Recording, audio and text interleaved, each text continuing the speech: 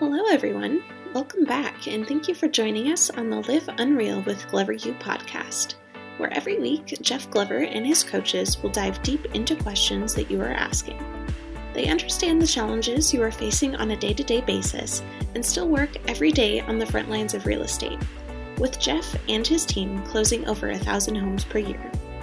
In today's episode, Coach Matt Sutter takes the stage to talk about leadership and empire building.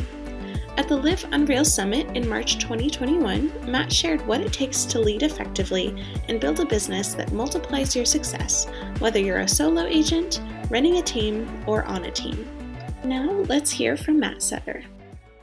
All right, flip the switch at the door. Flip the switch at the door. So, I woke up this morning, and you may hear it still. I woke up this morning with zero voice. And, oh, by the way, I did that thing on my phone where I set my wake-up call alarm to PM. That was awesome. So I woke up about an hour and a half late. How was your morning? All right, awesome. No, flip the switch at the door. If you've been with us at Glover U events before, you know we've got what we call Gloverisms, which are 8 philosophies, 8 things that we hold really dear to kind of our core belief system. And one of them is flip the switch at the door. And what flip the switch at the door means, it does not matter what the circumstances are. It does not matter what's happened. It doesn't matter what's happening in the moment. Whatever your key priority is in that moment is all that matters. And so I can tell you, Jeff and I live this on a regular basis. Things fall apart. Things go wrong. You wake up with no voice and you do everything you can to medicate it. Because guess what? There's one objective in this moment. All right, so flip the switch at the door. So I'm excited to spend some time with you guys today. We're going to go a little bit different than some of the other content that we've been sharing today. You know, Jeff is the master of skill set. And by the way, has he done a fantastic job delivering incredible value? Yeah, he does that. What my area of specialty, as Jeff kind of alluded to, is really on the business development and leadership side. Those are the spaces I'm super passionate about. And really, I've spent over the past decade doing everything I can to become really just a really renowned expert in those spaces. And so we're actually going to have a conversation for the rest of my time around leadership. Now, I want you to hear me carefully. Regardless of where you are in the business, whether you're a solo agent, you're running a team, you're on a team, you're just getting started, it does not matter. Leadership is part of the equation for every single role in any business, period, if you're going to go to the highest level. And the reason that is the case is because of time. See, at the end of the day, we can learn all the skills from the master himself, Jeff, and they can get incredible ROI, just as he said, and he's absolutely right. Yet, the limiter is that if we put things on our shoulder, we have 24 hours in a day. And so we're limited by the skill set we can manifest results through in that 24-hour period. And by the way, you could sell a lot of homes in that. But at some point, time becomes the limiting factor. And it's only when we bring other people into our world that we're going to then be able to scale our growth. Right? If I'm by myself, I have 24 hours in a day. If I'm on a team of 10, I have 240 hours in a day. So we're going to talk about the leadership elements and specifically 5 things. And I apologize for my voice. We're going to power through it. I'm going to give you everything I can. And then I'm probably going to go backstage and try to sleep for an hour just to see if I can rest this thing. But I'm going to give you everything I have. There's 5 major buckets that we're going to talk about. 1, casting vision.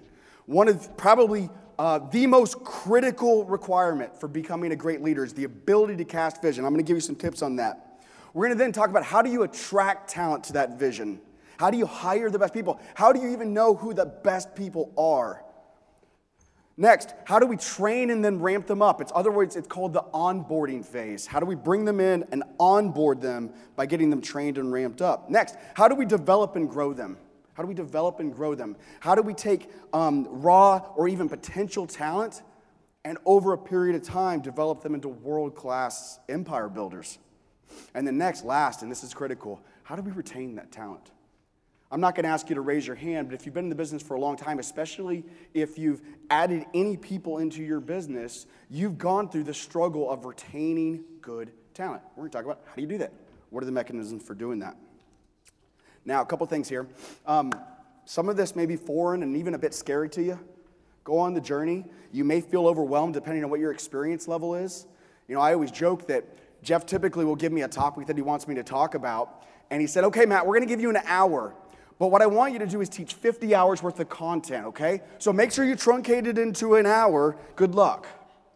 Well, for some of you, depending on where you are, it may feel like that. It may feel like a bit of the fire hose, but at least you're starting to get exposed to it. All right, let's jump in. All right, so here's what we want to do. The first thing we've got to do is we've got to identify the vision for your business. Now, I put quotes on the screen. Notice they're all by the same gentleman. Personally, I think Jack Welch, the former chairman and CEO of GE, is a masterful person to study if you want to get good at understanding vision. I'm not going to go through the quotes, but they're up there if you want to take a picture. But your vision describes what your company looks like in a future state.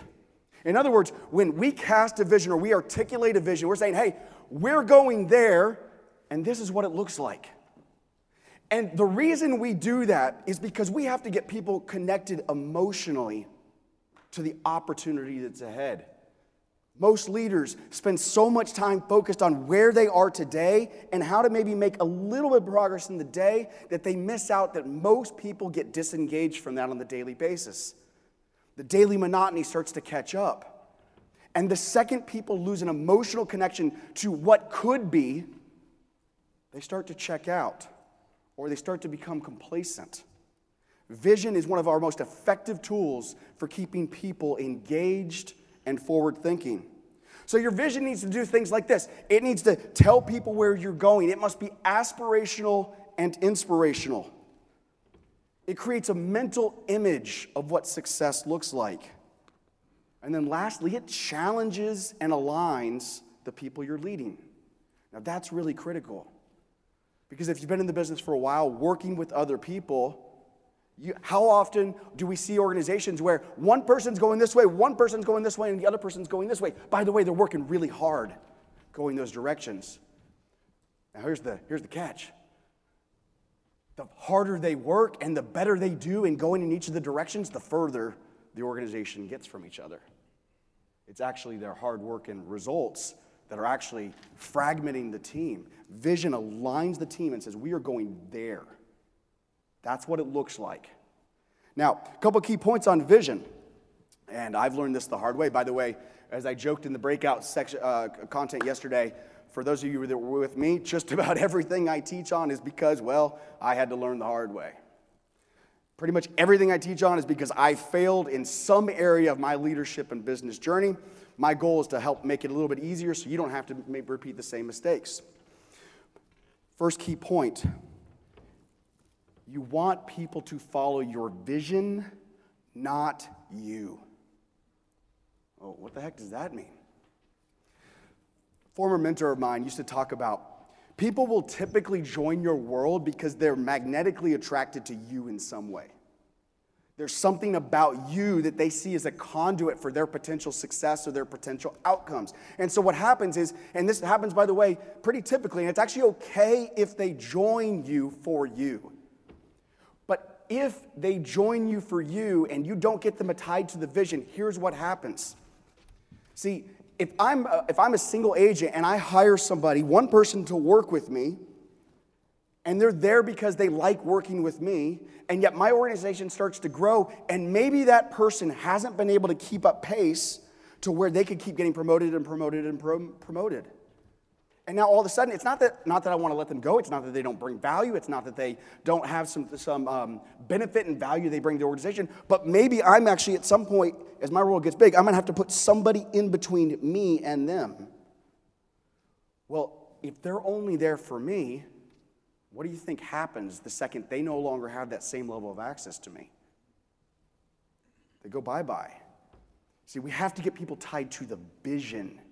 If we're going to have a big business and they're there for us, then we're either stuck bringing them along when they may not want that in their life, or they may not be ready for it, or we risk losing them. Next, hire to your vision, fire to your vision, period. I always think of I hate using sports analogies, yet I'm going to use it here. Imagine if an NFL pro team had the vision to go win the Super Bowl next year. And a couple players are like, well, that's not really of interest to me. How well is that going to work? See, I always think of the New England Patriots, probably the greatest football dynasty of all time. And here's the thing, they weren't always known as the team with the most talent. But every single player on that team was aligned to the vision. For those of you that are football fans, how'd that work out for them? Pretty well, right? We hire to the vision, fire to the vision. I don't care how talented the person is. If we're going here and they're going there, it doesn't work. I'd rather have someone less talented but more lockstep in the vision. Next, we're going to recruit to that vision. We want to be constantly talking about the vision for our organization, where we're going to go, because that's going to be the thing that's attractive to others that get inspired by that. Now, by the way, I'll get to this at the end, but we want to allow people to have a vision inside of our vision. People always ask me, why did you join Jeff? You were doing your gig, you had a lot of success in it. Why join Jeff? Well, quite frankly, and this is a great model, I joined Jeff because his vision was so massive to build the largest and most successful coaching and training company in the country. And by the way, we're going to do it.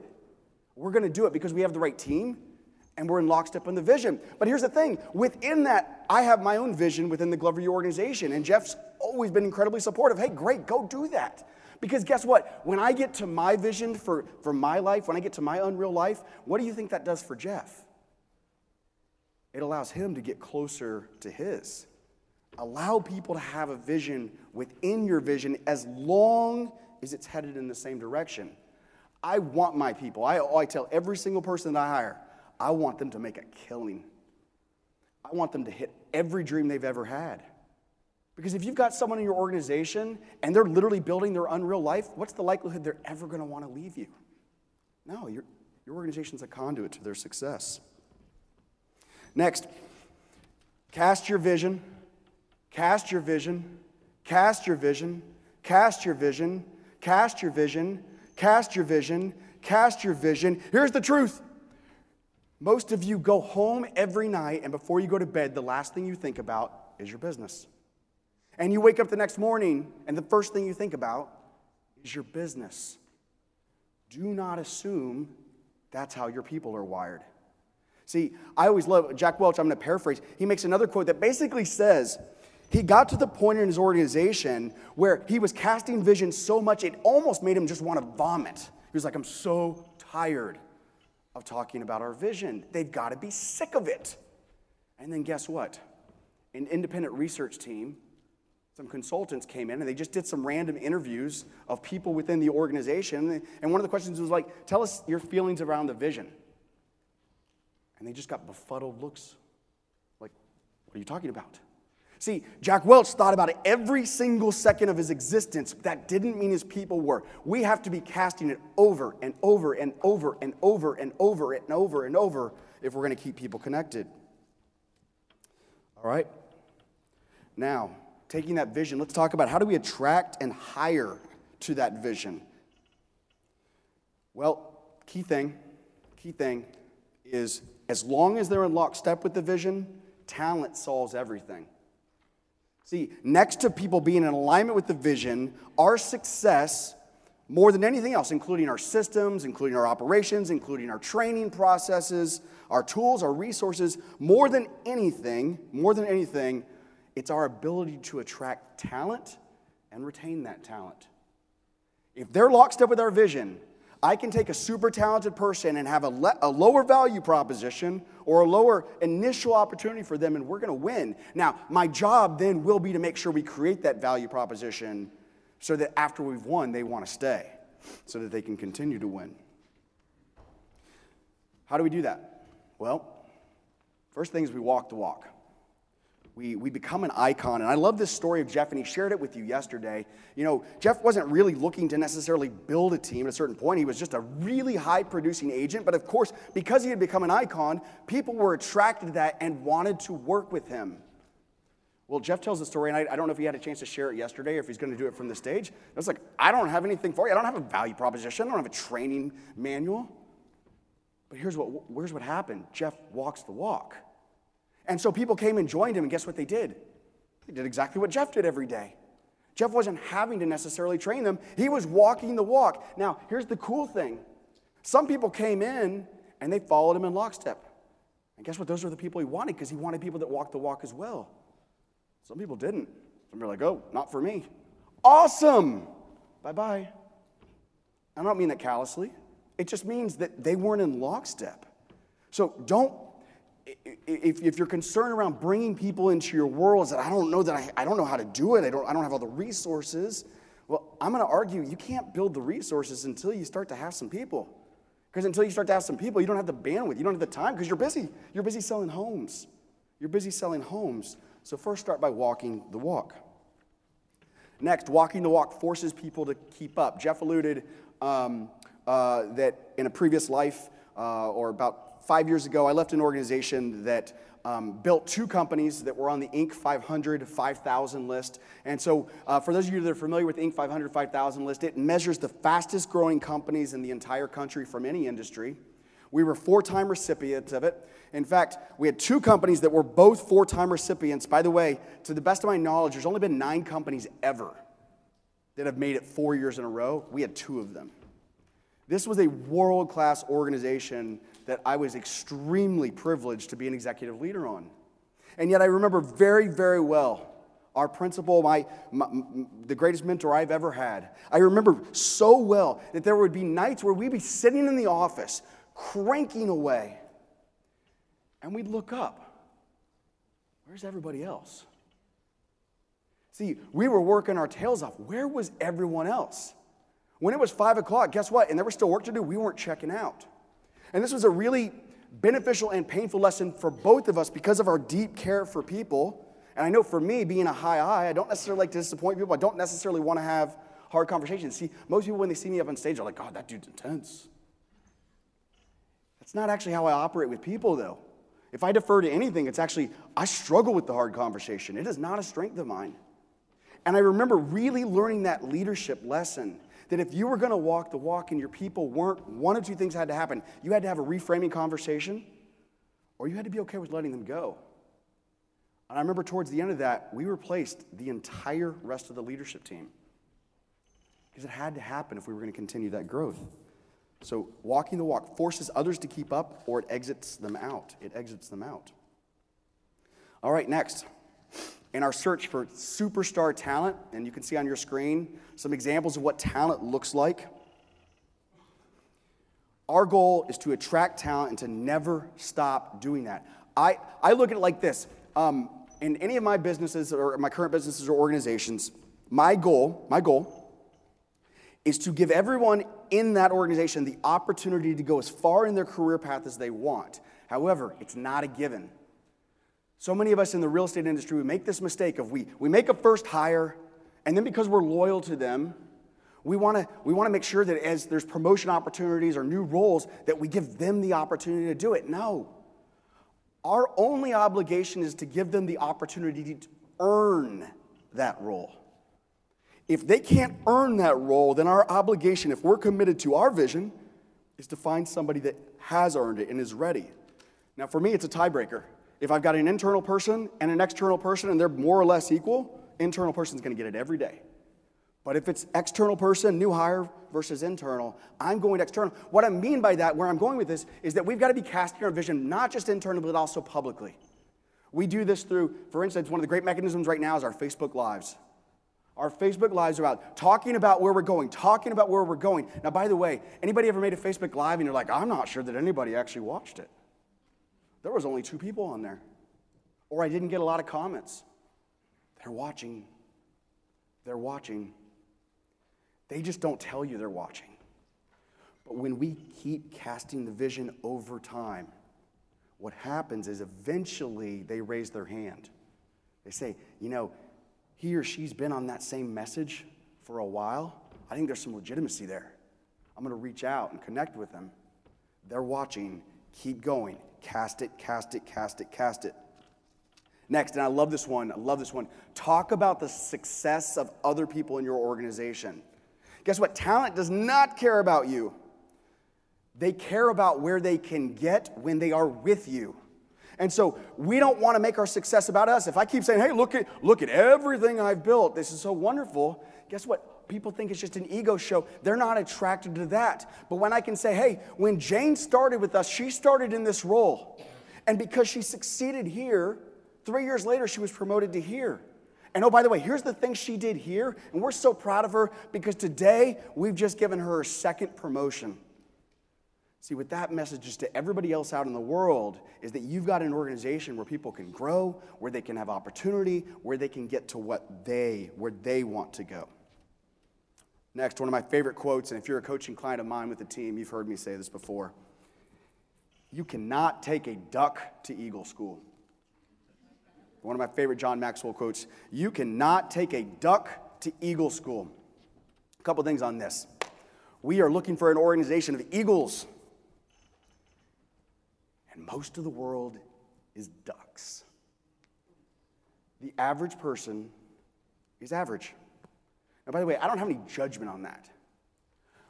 I don't want an average business, however. And so if I hire average ducks, I'm going to have an average business. I'm looking for eagles. Now, a couple of things on this. Many of us I don't want to say get stuck, but we make the decision to hire ducks, and even if we pour into them, the best they're ever going to be is really awesome ducks. But they'll never be eagles. I'd rather take a baby eagle, one that doesn't yet even know how to fly or hunt, but they're a baby eagle, and train that person. Because when that person matures, we've got something really special on our hands. Having coached top businesses and top teams for the past decade or so, I can tell you one of the biggest issues that I've just consistently dealt with is people just so frustrated with the people in their organization. They're like, gosh, why can't they just do it? Why can't they just get some results? You got a bunch of ducks. And for those of you that experience this, how demoralizing it is to beat your head against the wall because they're not producing or not performing. Well, guess what? You're never going to stop beating your head against the wall because you're trying to turn a duck into an eagle. Let go of the ducks. Go find some baby eagles. Teach them how to fly. Teach them how to hunt. Next, I always talk about hold to the top 1% rule. This one's really resonates with me. Top 1% rule. And the best way for me to introduce what the top 1% rule is to ask the question and then explain what the question means. The question won't make any sense until I give you the explanation of it. So here's the question. What percent of agent do you want to be? Here's what I mean by that question. Do you want to be in the top 50% of all agents? Do you want to be in the top 20% of all agents? Do you want to be in the top 10% of all agents or the top 1% of all agents? Well, wherever you want to be for your business, we are then obligated to make hires for people that want to be in the top 1% of their particular role. See, if I want to be in the top 1% of all agents, and I hire an executive assistant that's pretty cool with, I'm fine being in the top 50% of all executive agents, what's the likelihood they're going to be a catalyst for me getting into the top 1%? Now, here's the thing. If I want to hire top 1% talent, how many people do I need to connect with at some level to identify who is actually top 1%? 100. And most of us make our hiring decisions after meeting 2 people. I got to tell you this right now. Average looks amazing next to lousy. Average looks amazing next to lousy. And we can't actually know who's great. We can't actually know who's world class until we have a lot of awesomeness to compare them to. Otherwise, and I see this all the time on Facebook, just hired a rock star. How many people did you interview? 2. Yeah, well, find me in 90 days. We'll see. We'll see. All right. Next. When we're interviewing talent, how do we actually identify who is superstar, who is an eagle, who has high potential versus the riffraff, versus the average? So here's some of the tips that I'm going to give you when I'm interviewing. The first is, and I always joke about this because when I make hires, typically, I will, after I've hired them, I may be having small talk with them, and I'll ask them a question that they may have told me the answer to 3 times in the interview process. Here's why that happens. because I don't listen to a single story they tell me.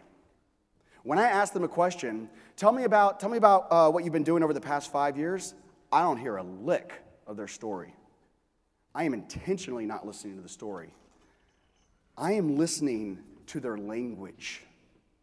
I am listening to how they think. I am listening to how they operate emotionally and intellectually. I don't care about their story. By the way, if someone's a good salesperson, they're going to be able to tell you the right stories. But when we listen outside of the story and actually listen for language, this is how we discover how they actually think. And to me, how someone thinks is one of the biggest predictors of where they're going to go. And when I say how they think, that doesn't necessarily mean pure intellect. Of course we want to be in business with smart people, but that's not pure intellect. I'll give you some examples. What I mean by that, how people think. Are they accountable or are they victim?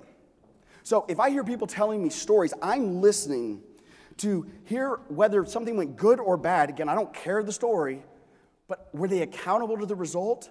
Or were there a lot of just kind of subtle excuses? I'm always fascinated listening to people when they've left an organization. I'm interviewing them, but why they left. It's amazing how much, they don't know they're doing it. It's amazing how much victim language. And by the way, it's not so pervasive as like, yeah, well, everybody in my last company sucked. No, it's not, it doesn't stand out like that. It's little things like, well, I really wanted to find something that was going to give me a bigger opportunity. Actually potential victim language. Now, I'm going to explore some more there, but what that could potentially mean is that they weren't accountable to their own life and their own success. So I'm going to dig into that a little bit. Next, I want to hear clarity that they prioritize well. You can see some of the sample questions on here. By the way, the tips I'm giving you, these are some of my favorite questions to ask, so this is a good slide to take a picture of. But I want to see how they prioritize, because it's really fascinating when I say, hey, tell me what you did in your last role and what you're most proud of. And when I ask that question, and they start giving me answers of things that don't really matter in terms of moving the needle, that's a concern for me. See, in my world, we live by the 80-20 rule. And some of you are going to be familiar with the 80-20 rule. The 80-20 rule says 20% of the things we do generate 80% of our results, which then conversely means the other 80% of the things we do generate 20% of our results. I'm not actually looking for somebody who's great at everything. If they can do the top 20%, I will figure out how we take care of the other 80%. And so when I'm listening for language and they're staying in the 80% lane, the things that aren't mission critical, I'm concerned that they don't naturally have an inclination to prioritizing what matters, what actually matters. Next, are they resourceful and learning-based? In other words, can they find solutions on their own? It is wild to me. I'm going to be really careful with my language here, not that I haven't offended people before. Generationally, there has been a disposition for an expectation for things to be handed to certain people. Be very careful with that. If I'm bringing people into my organization and they expect me to be able to give them all the answers, why do I need them? I'm looking for people to mostly be able to figure things out on their own. I'm looking for people that are resourceful. When they don't know the answer, if they're coming to me and say, hey, can you help me with this? That didn't work, because guess what? I'm busy.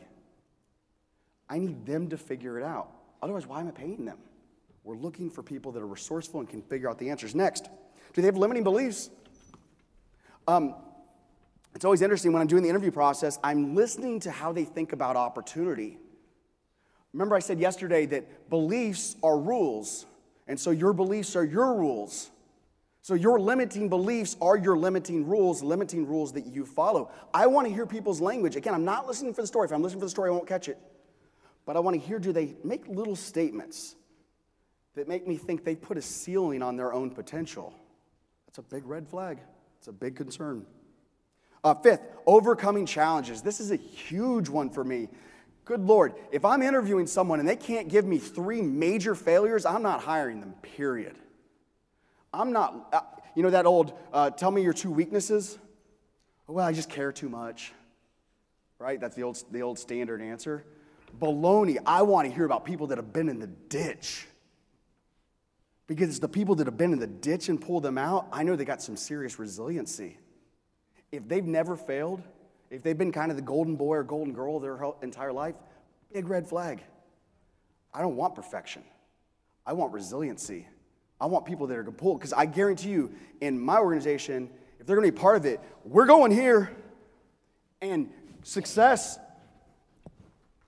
is never this. Best case scenario, it's this. How are they going to operate here? I often tell a lot of my coaching clients, well, hey, if you're going to start working with me after I've done my needs analysis and understand where they are, your business may actually go backwards for a little while. We may actually need to fix some things in it.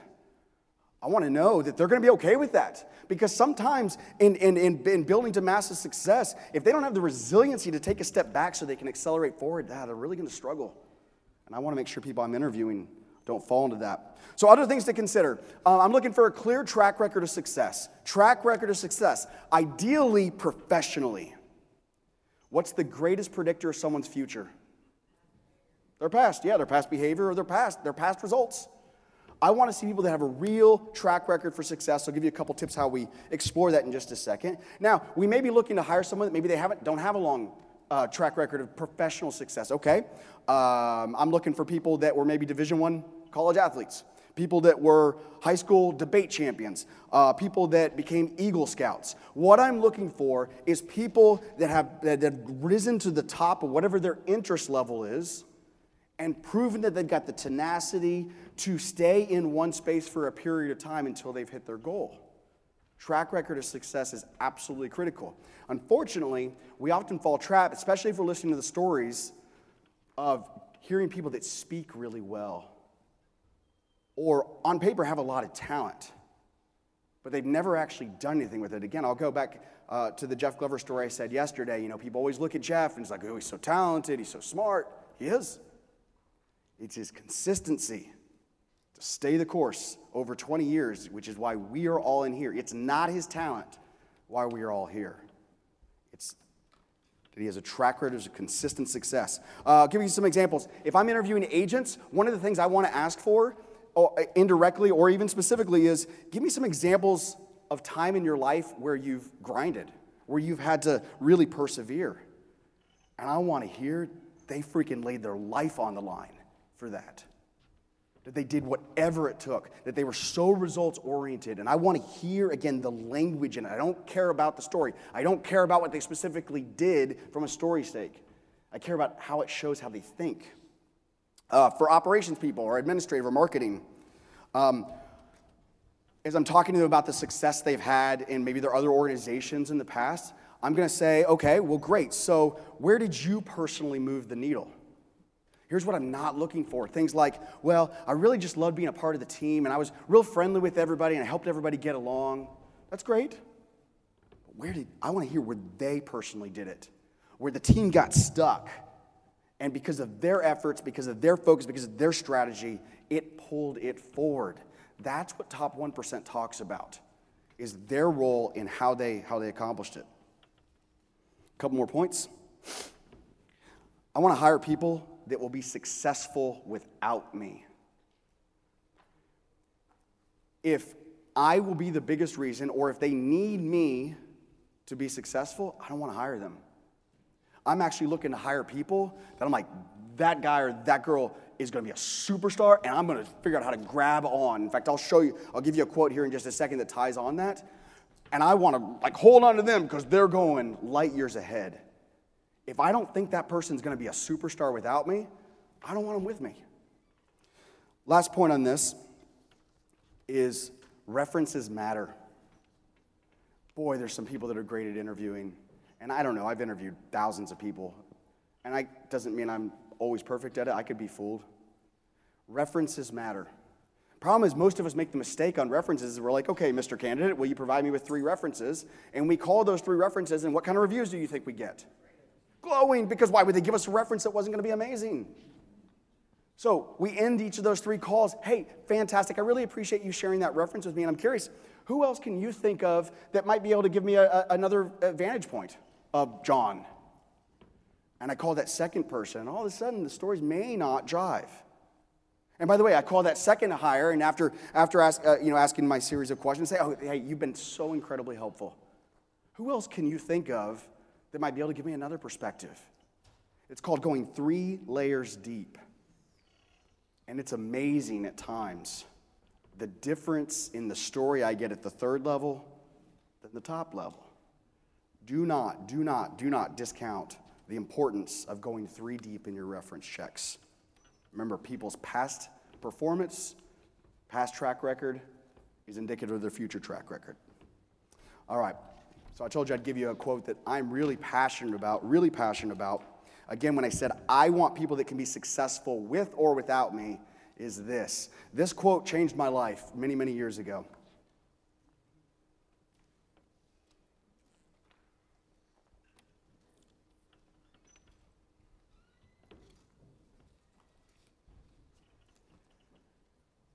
How do you become a great leader? See, you could listen to speeches like this. You can read lots of books. There's thousands of books on leadership, and they could be great reads. And you can get the philosophical things. Everything I'm sharing with you will help you mentally understand how to become a great leader. But how do you really become a great leader? You just do it. You just get out there and do it. You fail forward. You learn. But we can't grow our leadership lid. We can't grow our ability unless we're willing to just go for it on the talent side. And guess what? What's the worst that could happen? They leave because we weren't able to get there fast enough. Okay. Well, if we didn't hire them to begin with, we never would have had them either. And yet, do you think we learned? Do you think we learned what to do next? Yeah, and that makes us better. If I'm hiring someone, at least if they're going to be a direct report, if they're in a lower level position in my organization, it's no big deal. But if they're going to be but I'm going to coach my direct reports to have this. If they're a direct report and I don't have some butterflies in my stomach when I hire them, then I'm going to have to raise my game. I'm going to have to deliver massive value. I don't necessarily have a duck, but I probably don't have a top 1%er. Scare yourself. Go for it. All right, next, let's talk about the kind of what we call the onboarding section, or the training. Now, one of my favorite questions, this is another famous quote, I'll give you the answer here in just a second, but the question, what if we spend our time training our people on everything they need to know, and then they leave? Well, we're going to talk about the next 90 to 100-day period. So we make a hire, next 90 to 100 days is the onboarding process. It's where we're going to get them ramped up and where we get them trained. Before we do that, let me read you some disturbing statistics. Up to 20% of employee turnover happens in the first 45 days. Statistically, 20% of people leave in the first 45 days. Nearly 1/3 of new hires start looking for a new job within their first 6 months of their current job. They start looking. It typically takes 8 months for a newly hired employee to reach full productivity when there's no formal training process in place. 8 months before they're in real productivity. And last, 69% of employees are more likely to stay with the company for 3 or more years if they experienced a great initial 90 days. 69%. Here's why. First impressions matter. See, when you hired that person, you and them made a commitment to go on a journey together. But they haven't experienced that journey. All you've talked about is the potential journey. And when they show up on day one, and it looks like a complete disaster, what does that cause in their first impression? They make a decision almost instantaneously of, did I make the right choice? Because, by the way, top 1% talent has other opportunities. Typically in top 1% talent, I'm competing against other people, other companies, to hire them. And when they come in and they see a disaster, they start saying, should have gone with company B. They may not initially leave, but they're probably going to fall into one of these statistics. Next, I gave you some statistics about people quitting because they didn't have a great onboarding training process. Learned this the hard way. Quitting is not necessarily the best metric, though, to gauge whether that onboarding process went well. There's a lot of people that hate their job, but they like the paycheck. There's a lot of people that show up and they do enough to stay, not enough to actually move the needle. So don't assume just because someone hasn't quit your organization in the first 90 days that you succeeded. No. especially in a bad job market, people will stay in a bad situation and we're not going to get anything out of it. All right, so let's go back to this question. I love this, one of my favorite quotes. What if we spend our time training our people on everything they need to know and then they leave? Here's the response. What if we don't and they stay? Big limiting belief in our industry is, well, if I bring an agent on my team and I teach them everything they know, they're just going to go off and go do it themselves. Well, they might. But what if we don't teach them? How are they going to perform with us? Now next, people stay when they believe they can build their unreal life in your organization. People aren't actually leaving you because they've learned everything they need to go do it on their own. They're leaving you because they believe they can be more successful on their own or with someone else. Do not get those confused. They are not leaving you. In fact, I know for a fact I've had people join my sales team that in their mind said, oh, well, I think Matt's got it figured out, so I'm just going to study everything he does for a year and then I'm going to go do it. I know for a fact people have joined. And that had nothing to do with actually predicting whether they left after a year. It came down to, could I provide them with a path forward that helped them build their unreal life? Okay. Oops. All right, let's go next, if I can, hopefully. This is why I don't teach the technology section. All right. Next. So that onboarding process is roughly a 90 to 100-day plan. And you'll notice this is just a sample, so this is not one to use. This is not a template. This is just one I used for a direct report I hired a couple years ago. It's a 90-day plan that's actually broken into 3 30-day sections. In my world, I have not actually officially made a hire until someone's been with me for 90 days. In fact, that first 90 days, and I learned this the hard way, so you're going to be challenged by my language, but I'm trying to get them to not make it through 90 days. Again, because I want to see the resiliency. So many people in that training plan, we start making excuses for their lack of performance. We start making excuses, oh, maybe I pushed them too hard or I gave them too much too fast. Top 1% will figure it out. Now, by the way, the only way, hear me carefully here, the only way I'm going to legitimately start to question, did I give them too much, is if they're till midnight every night. If they're going home at 5 o'clock all the time and not hitting it, I'm not for a second thinking that I've given them too much. And by the way, no one in my organization knows after they've been with me for a period of time that I'm expecting them to work all hours of the night. No, unreal life, for most of my people at least, grinding 24 hours a day isn't part of their unreal life, and I'm not asking them for that. But in the beginning, there's a counterbalance. They're getting up to speed. I expect them to get the job done, to get that list done, whatever it takes. And it's going to take them longer in this period because it's all new to them. Cool, great. Grind, get it done. And then, once you start getting some efficiency, you don't have to work crazy hours all the time.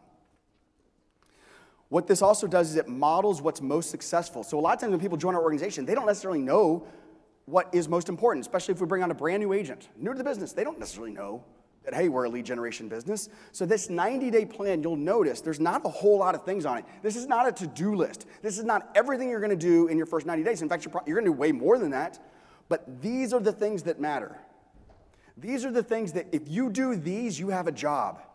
If you do everything else amazing and you don't do this, you don't have a job. Pure and simple. These are the milestones that matter. Now, if you look in this, and I know it's probably hard to see, but I'll give you some tips when you're creating your own. These are results-based metrics. They're not subjective. So it's not lead generate every day. That's subjective. A person can make one phone call and say, well, I lead generated every day. But does that actually get into the result we want? No, I'm looking for specific milestones in different phases. Like, for instance, it may be 20 contacts a day for your first week. And then at some point, it's like by your second month, we're expecting you to generate 2 appointments a week. By the third month, we're expecting you to have taken 2 listings. I'm just giving you examples here, but things that are incredibly objective, that are measurable, that if there's no question between either party, have they performed? One of the hardest dialogues you'll ever have is when you've given subjective criteria, and you're frustrated, and you sit down to have a conversation, and they're like, I'm killing it. I'm working my tail off. I don't care. Did you hit the exact milestones? That conversation can only happen when we have results-based metrics. Next, there's a fine balance, and most people err one side or the other. I know I certainly do. But our goal when we bring on a new hire is to provide enough resources and training so that they're not flying blind, but don't give them so much that it doesn't cause them to be resourceful. So I'll give you an example. This is, again, not one to use, just an example of something I gave one of my direct reports a couple years ago. Here's some resources when you get stuck to look for. But I purposely knew I had things on my 90-day plan that they wouldn't find the answers there. That's where I wanted to see if they're resourceful. But I also didn't want to just throw them to the wolves and give them no support. Try to find that balance. All right, let's go to the next section. All right, next section now is developing and growing our people. So we hire somebody, they do a great job during their 90 days. What's the likelihood they've hit their full potential? Probably not there, right? So our next phase now, okay, how do I groom and nurture this person so they can continue to grow and grow and grow and grow and grow?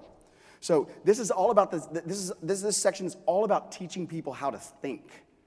They've already shown during their first 90 days they can do to a certain level. That doesn't mean that they're not going to continue to do more over time or hit better conversion ratios, but now I want to teach them how to think because then they become self-empowered for their own success. We're also going to talk about holding them accountable to standards and coaching to their goals. Very different. In my organization, every person will have a standard and they will have a goal.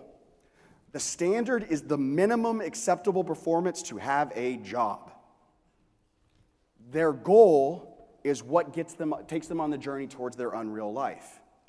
My job is to hold them to the standard. You do not have a job if you don't hit the standard.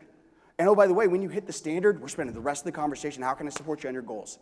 What resources do you think you need? Who do you think you could talk to that can help you with this? I'm going to coach them to their goals, hold them to the standards. Again, the standard is just the minimum acceptable level to stay where it's still going to justify my time. Next, we're going to commit to consistent one-on-ones. I don't know that I've ever had a client, maybe a couple, that have always been great at holding to their one-on-ones with their key direct reports. Because guess what? They get busy. They're like, oh, hey, John, I know we were supposed to get together and talk, but I just got this listing opportunity. I can't afford not to go. No. Remember what I said earlier? That when we're only sales-focused, we have 24 hours in a day. When we bring other people in our world, we have an unlimited amount of hours in a day. I will tell you, point blank, I believe that one-on-one meeting to be more important than the listing presentation. That listing presentation will make me some cash right now, but when I develop this person, they'll go out in part of my company, but without me, because they can do it on their own because I've helped develop them, and they'll go on 5 listing presentations. Hold to the one-on-ones. Some of you have heard that the old adage that the relationship is the conversation. The relationship is the conversation. So if we're not having our one-on-ones, we're basically saying we have no business relationship with them because we're not having any business conversations with them. Some best practices for this. When I'm scheduling my one-on-ones, an agenda is in place prior to the meeting. So this is not like, hey, we sit down, okay, what do you want to talk about? Because guess what? You start spitballing the things that don't matter. So agenda is in place. Now, my personal belief, this takes a little time to get good at and to train, is I want them to bring most of the agenda. Because, by the way, this is a coaching session for them. So I want them to send me the agenda in advance, so if I need to prepare anything, then I can. But they prepare the agenda. Now, I may have 1 or 2 things that I need to get across that maybe they didn't recognize, but they set most of the agenda and they send it to me in advance so I have time to prepare. Next, every single meeting ends with action items. We don't have any great conversations. We have great conversations that lead to next steps. I want every single person to leave those meetings with action items that we have agreed to. Now, best practice, I had to learn this the hard way, is that you may have a conversation where you both think that you understand what the expectations are, and then they show up next week with their next meeting, and they're like, hey, I did this, this, and this, and in your mind, you're like, but you committed to this, this, and this. So, best practice, immediately after the meeting, have your person email you exactly what they believe they've committed to. That gives you an opportunity to review it. Make sure it lines up with you. And then if you need to tweak it, you can. But here's the other thing. You can take that email. So they email it to me. I forward it to myself to get it in another 7 days at the next meeting. I don't have to think about it for 7 days. And then 7 days in the future, I receive that information again. I pull it out, and I remember exactly what they've committed to. Having them email it is a super efficient step. And then last, no cancellations. This is their time. This is their time. When you keep canceling on them, when you keep postponing, you are telling them they don't matter. Are they going to see you as a conduit for their success if they don't matter? No cancellations, or at least extremely rare, extremely rare. So you can see some questions on your screen right here, which is really teaching them again how to think. How to think, that's what we're actually after. So let's talk about this a little bit matter. Remember that when we're working with people, it's results that matter. But who do we want to generate the results? We want them. We want them. So I'm looking to teach them how to think. Listen to this. I love this quote. To have people that become eagles or mature eagles, we have to teach them how to think so that they will then go do what they need to do. We have to teach them how to think so they will go do what they need to do to then get what they want to get when they want it. Teach people how to think so they will go do what they need to do so they can then get what they want when they want it. I know I've done this well when they're able to figure out what it is they need to do and then go do it. I know I've taught them to think. Great, difficult, challenging leadership lesson that probably everyone in here either has experienced or will experienced is when we know the answer to what they need to do, it is faster and more efficient to just give them the answer. And I've just put a ceiling on their success. Bite your tongue. Notice on your screen, all of these are questions. None of them are statements. Just because you know the answer doesn't mean you share it. If you give them the answer, they are not learning how to think. They are only learning how to do. Now, notice part of the quote I gave you is they need to do what they need to do. But if they can't figure out what they need to do on their own, how are they actually going to have massive results outside of having to spend lots and lots and lots of time with you? They don't become self-managed. To teach them how to think. A couple other things. Allow them to make some mistakes. Hey, anybody in here ever not nailed a listing presentation? How were you on your first buyer presentation compared to the most recent buyer presentation you went on? You a little bit better? Yeah, guess what? How did you get good? Because you studied, you practiced, and you did it. How are they going to get good? They're going to study, they're going to practice, and they're going to go do it. Allow people to make some mistakes and don't beat them up. Mistakes are actually how we learn faster. What's the old adage? Failure actually is what leads to success. Most of us believe that success causes success. That's baloney. Failure causes success. Here's why. If we have success, we can't actually learn what it is specifically that we did that caused that success. Because typically the success we're after may have us doing 100 different things. But guess what? Oftentimes, 99 of those things don't matter. And it was only one of those things that actually caused the success. So we keep doing these 100 things. So we have some success, but it's inefficient. Instead, when we fail, we can figure out exactly what didn't work. That actually accelerates us faster to success because we're one step closer to knowing what does work because we've eliminated one of the things that is. Last on this section, we're on the home stretch. Coach from the inside out. People are holistic. I've been coaching for a long time, and I actually really enjoy this part. And I believe I'm probably qualified to teach a lot of therapy sessions, and I mean that. I mean that. I'm not calling myself a doctor. I'm not in any way insinuating that. But I would put my knowledge of human behavior and psyche and crisis management at that same level as many doctors, psychiatrists that I respect. Again, I'm not asserting that I'm there. I want to be able to have real conversations with people. I cannot tell you how many people I've coached through, navigating divorces or deaths in the family or depression. Now, I'm not a licensed therapist, so when necessary, I absolutely will refer them out. But people are holistic.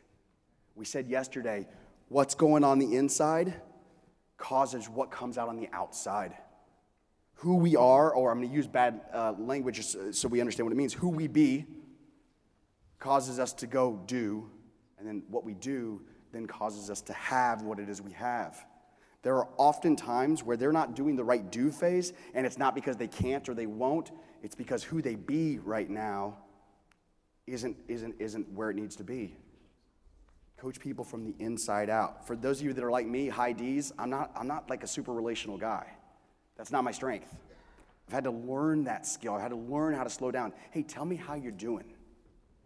Or follow up, hey, I know you're going through this struggle. How can I support you? Let's talk through it a little bit. Because until that gets resolved, nothing else will get fixed. All right, we're on the home stretch. Let's talk about this next part, which is how do we retain world-class talent? So we brought world-class talent into our organization. We've gotten them trained over 90 days. We've been coaching and developing them. How do we avoid that scenario where, what if we teach them everything they need to know and they leave? How do we ensure people, great talent, the people we don't want to leave, stay? Well, we got to get really clear that every single one of us in this room has a world. And people will stay in our world as long as their world fits within. So if I hire people and their world fits inside my world, and by world I mean they can get to their unreal life, their world is where they're wanting to go, they're not going to leave. Again, I'll go back to what I said earlier. People always say, Matt, why would you join Jeff? Now, I have other businesses, obviously, as well, and yet from the coaching and training world, I was willing to bring my world in to Jeff Glover's world because on the coaching and training side, Jeff World's is massive. And I have zero doubt that I can get to exactly what I want for my coaching and training world inside his world. So, you think it's crossing my mind to leave? No. I couldn't be more excited. I really believe we will be the largest coaching and training company in the country. I really believe. We're not today. Well, thank you. But I really believe that inside of me. So guess what? I haven't filled my world yet in this space, but I believe his world is big enough and is growing at that pace that I can continue to expand the world to the extent that I want. Here's the rub. Sometimes when you have super talented people, and I've experienced this, and some of you probably have. In fact, I used to make the joke that I'm unemployable. I've been fired like 5 times. I'm serious. I really have not done a great job of being able to hold down a job. Because often what I have found is that I typically think of my world being more like that. And what happens is where I've learned, because I need to be accountable, is I didn't think about the fact that I wanted that world and I'm talking to people that have that orange world. And so it starts to become a rub because I'm then putting pressure on them. Like, we got to grow, we got to go. And I'm going out and trying to build my world, and it's either making them uncomfortable or it's not aligned with their vision or where they're going. And so whether I'm fired or I quit, that doesn't work. If you have people that fundamentally want a bigger world than you do, at some point, they're going to leave. Now, by the way, that may be okay. Because whose unreal life do you want? Yours. So I'm not insinuating you need to have a better or bigger, well, better's a judgment word, I don't mean that, but a bigger unreal world. No, go build your unreal world. And you may have to be okay. You may have to be okay with letting superstar talent leave. By the way, they helped you grow, they helped you build, love them on the way out. That's awesome, support them. But we either have to be okay with them going, or we have to be willing to grow our world. Now, I'm going to leave you with this. You guys have an amazing opportunity in the real estate space in which I think I read something like the real estate industry is something like an $88 billion industry. And the truth is, there's so much opportunity that goes beyond simply real estate sales. And I want to always be thinking ahead. When I look at the talented people, in fact, just last week, one of my key people in one of my real estate organizations, I sat her down and said, hey, you've been doing an amazing job, and you've earned an extra opportunity. And we just started a mortgage company, and I said, I'm going to make you a 10% owner in that organization. You're not going to have to buy in. This is just a pat on the back and a thank you. How do you think that made her feel that she just now owns 10% of our mortgage company? Yeah. What I just did is I knew that this person is superstar talent. And that if I don't grow my world and give her opportunity within that world, she doesn't need me. She would be super successful without me. But I've been thinking from the day I hired her 2 years ago, really clear on how am I going to manage making sure that she never wakes up and said, not sure if I fit in Matt's world anymore. So I've chosen to grow my world. There's all sorts of opportunities you can do that. All right, the clock is staring me in the face saying 0, 0, 0. Jeff is probably ready to come back on stage and take us to break. So, hey, thank you, everybody. It was great seeing you. Thank you for taking your time to join Jeff today on the Live Unreal with Glover U podcast. To get started on having an unreal business, take the real estate self-assessment. After you complete the assessment, a member of Glover U will get on a call with you to create an action plan to improve your score. Go to www.gloveru.com/self. If you enjoyed this episode, please subscribe. Search for Live Unreal with Glover U on iTunes, Podbean, or Spotify, and subscribe today. Until next time.